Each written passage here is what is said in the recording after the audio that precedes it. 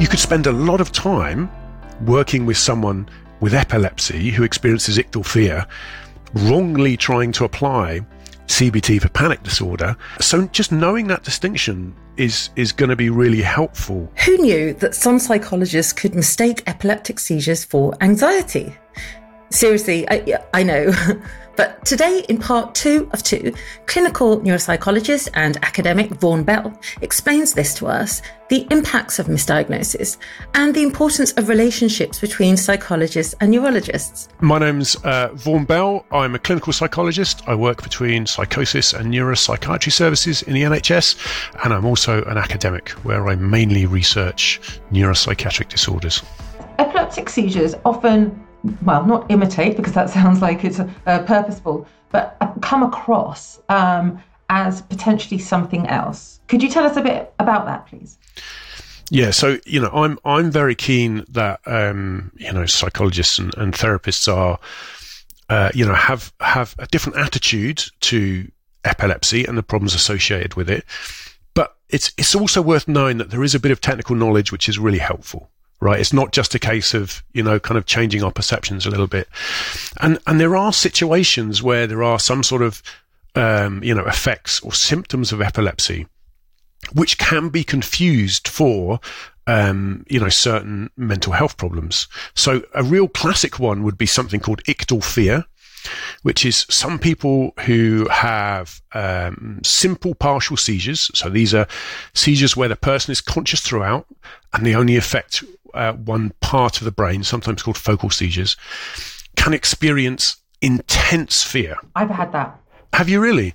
Oh, yes. So it's just horrific. I would, the way I've explained it to people before, so I would often have this focal aware seizure prior to a tonic-clonic, and it's like a wave of evil is coming over me.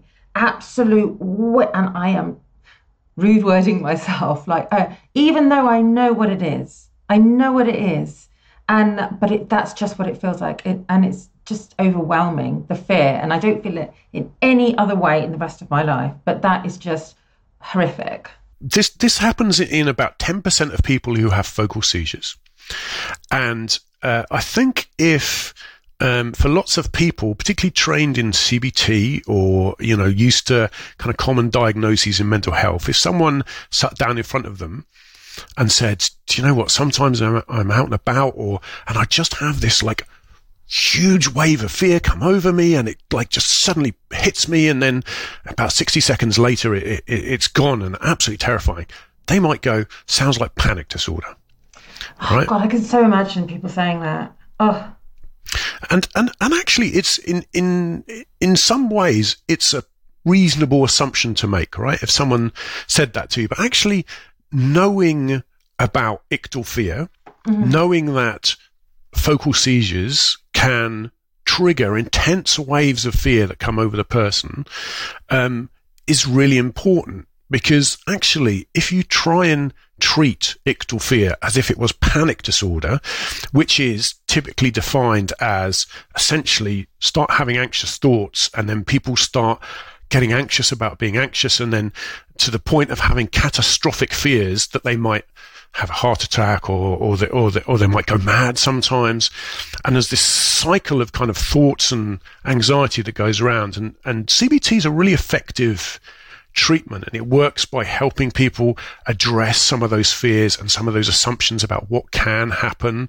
Some people worried they might have a heart attack and so on isn't the case, and you can help people demonstrate that actually you can have these intense experiences and be absolutely fine.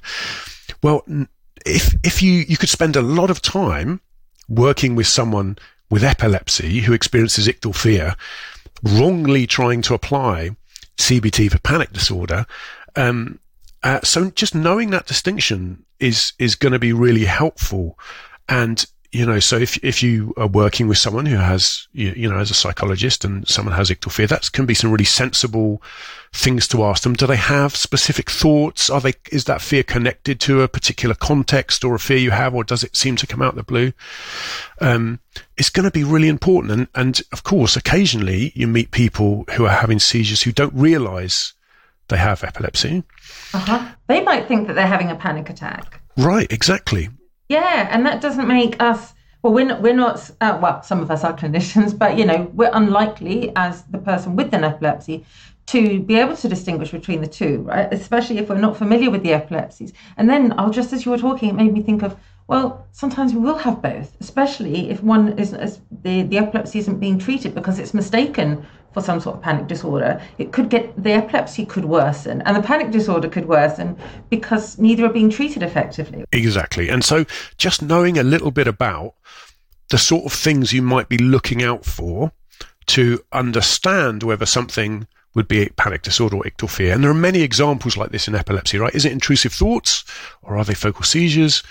Understanding that you might see other signs, you might see clouded consciousness. People might, you might ask them about other symptoms, epilepsy, or, maybe really useful. A little bit of knowledge that can really go a long way. Again, it's, I always tell my colleagues, it's not about being amateur neurologists. It's being about better informed clinical psychologists to allow you to then go, do you know what? I wonder whether this is an assessment that may be useful to you. Very much worth looking into, I think. And also, would you say that this is one reason why relationships between psychologists and neurologists can be very important?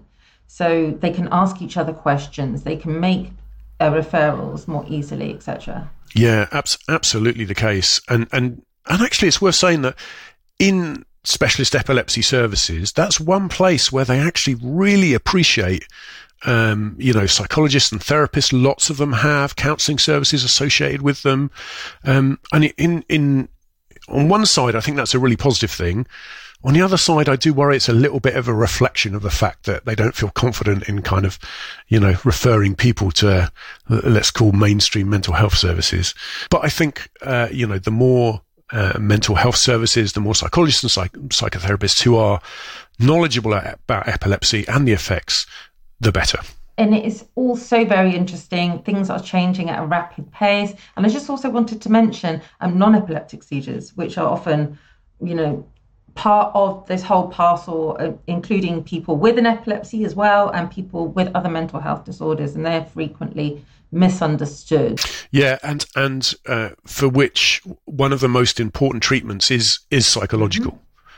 It's absolutely the case. It's worth saying that the treatment we have, the psychological treatment we have for non-epileptic seizures, is still relatively nascent. It's still being developed, and it's not a case of when people, sometimes the word psychological means to people it's just a case of thinking differently. But really, psychology these days is thinking about what we do, how we manage things, how we cope with things. And psychologists work in, every sort of specialty now, from cancer to head injury to, autism services. So, it's a really important, kind of support approach treatment for non-epileptic seizures. Absolutely. Fabulous. If anybody would like to learn more about you and your work and, continue this conversation, what should they do? Like, the best thing you can probably do is ignore me and go and look up some good, reliable information from lots of the epilepsy support organisations on the web, because that will be the single best source of just good general knowledge. And they put loads of brilliant videos up about what seizures look like. They interview people. They have just, well, digestible, useful knowledge. And that's probably the first place to go, actually. Fabulous. Thank you so much for joining us. It's been great. Thank you. A real pleasure, Tori. Thank you very much for inviting me. Thank you very much to Vaughan for explaining to us the challenges that many psychologists currently face in distinguishing a mental health illness from an epileptic seizure. As explained, this can be simply solved through providing psychologists and others in the mental health sector with training regarding the epilepsies. Oh, and I didn't mention this before, but just in case you are listening, health ministers, we need funding to educate and hire people too.